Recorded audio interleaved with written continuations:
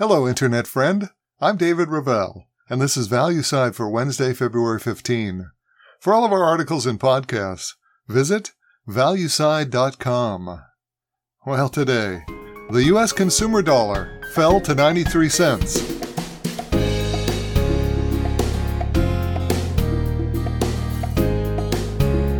Well, I'm sure you read the headlines on Tuesday that the U.S. consumer dollar fell to 93 cents. Wall Street was all abuzz. They thought the consumer dollar would collapse to 92 cents or below.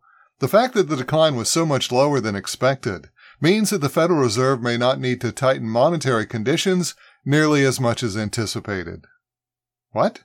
You didn't hear about the U.S. consumer dollar? You've never heard of it? What am I talking about? Well, that's my point. An old economics professor of mine once explained that an essential part of economic analysis is how you ask the basic question. You can look at nearly all economic equations from either the supply perspective or the demand side of the equation. And once you decide on which side you'll view the financial problem, it will inevitably determine your solution. Let's see how this works. Suppose that you walk into a candy shop and purchase a Snickers bar. It's my favorite, so we'll use a Snickers bar in our example. Further, let's suppose that it costs $2 per bar to make the math easy. Now, let's assume that we follow the change in the price of a Snickers bar, so we create a Snickers bar index, SBI for short. The SBI begins with one bar equal to $2. Next month, let's assume that the price of a Snickers bar goes up to $2.02. It's easy to assume that there is only one side to today's problem. The Snicker bar index increases by 2 cents, and that's it. But wait, there is another side to this equation, the dollar. The 2-cent price increase in Snickers means that our $2 will now only purchase a part of a Snickers bar. I'm going to say that it'll be about 98% of a Snickers bar to keep the math easy. So here's where we stand. Our Snickers bar index rose by 1% in its first month, from $2 to $2.02. But our U.S. dollar index, the obverse of the Snickers index, fell 1%. And both statements are factually correct. Both sides of our index moved in the equal but opposite direction from the other. Now, I know it may be a difficult concept to grasp, but knowing what's happening in our economy is essential to understand this point. We end up with this somewhat puzzling idea.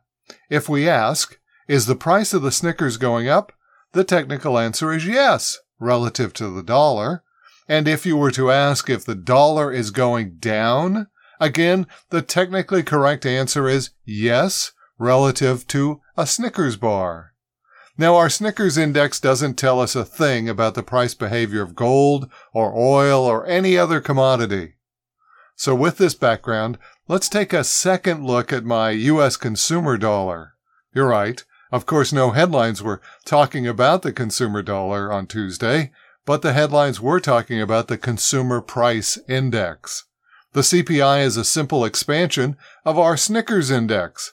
However, instead of measuring the price of just one candy bar, the CPI measures the price of a basket of goods meant to represent what the average American purchases in their day-to-day living expenses each month. And just like our Snickers model, on the other side of this model is the U.S. dollar, what I call the U.S. consumer dollar. Today, it costs $299.17 to purchase the CPI basket. But a year ago, in January of 2022, it only cost $281.50 to purchase that same basket of consumer goods. That's a difference of $17.67. Now, when you look at things from the dollar side of the equation, it becomes apparent that we have a declining dollar issue. That's how much the purchasing power of the dollar has declined over the year. And that's a very different kettle of fish from the CPI. Today, you'll hear a lot of discussions about runaway prices and how the Fed needs to tighten monetary conditions to control those prices. And at the risk of launching into an entirely different discussion, let's just say that I also think the Fed needs to tighten. but not necessarily because of runaway prices, but more because of runaway leverage. But let's leave that discussion for another day. Today, let's look at the dollar side of the consumer price index.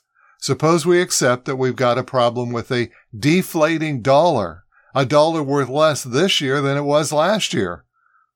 This then puts the shoe on the other foot. Our monetary policy would need to focus on keeping the dollar strong. Managing prices would become a function of controlling and supporting the strength of the dollar. To do that would mean all of that reckless spending up in Washington, which constantly creates an excess supply of dollars, would have to stop. The current excess borrowing and expenditures of the federal government would need to end. Well, we certainly can't have that, can we? We wouldn't want to bring government spending under control, would we? Of course not. So let's forget that entire U.S. consumer dollar idea. Instead, let's keep the blame for inflation on the shopkeepers and consumers, and we'll continue to judge inflation by just using the consumer price index. P.S. I'm not saying that the CPI is a bad measure of inflation here. In fact, it's a very good measure. What I am saying is that it only tells half the story. That to see the entire picture of inflation, we also have to take into account how the government and the Federal Reserve are managing the dollar.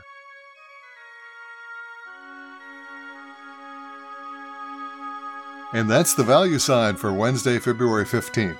For all of our articles and podcasts, visit valueside.com. I'm David Ravel. ValueSide is independently written and researched. The views expressed are strictly my own.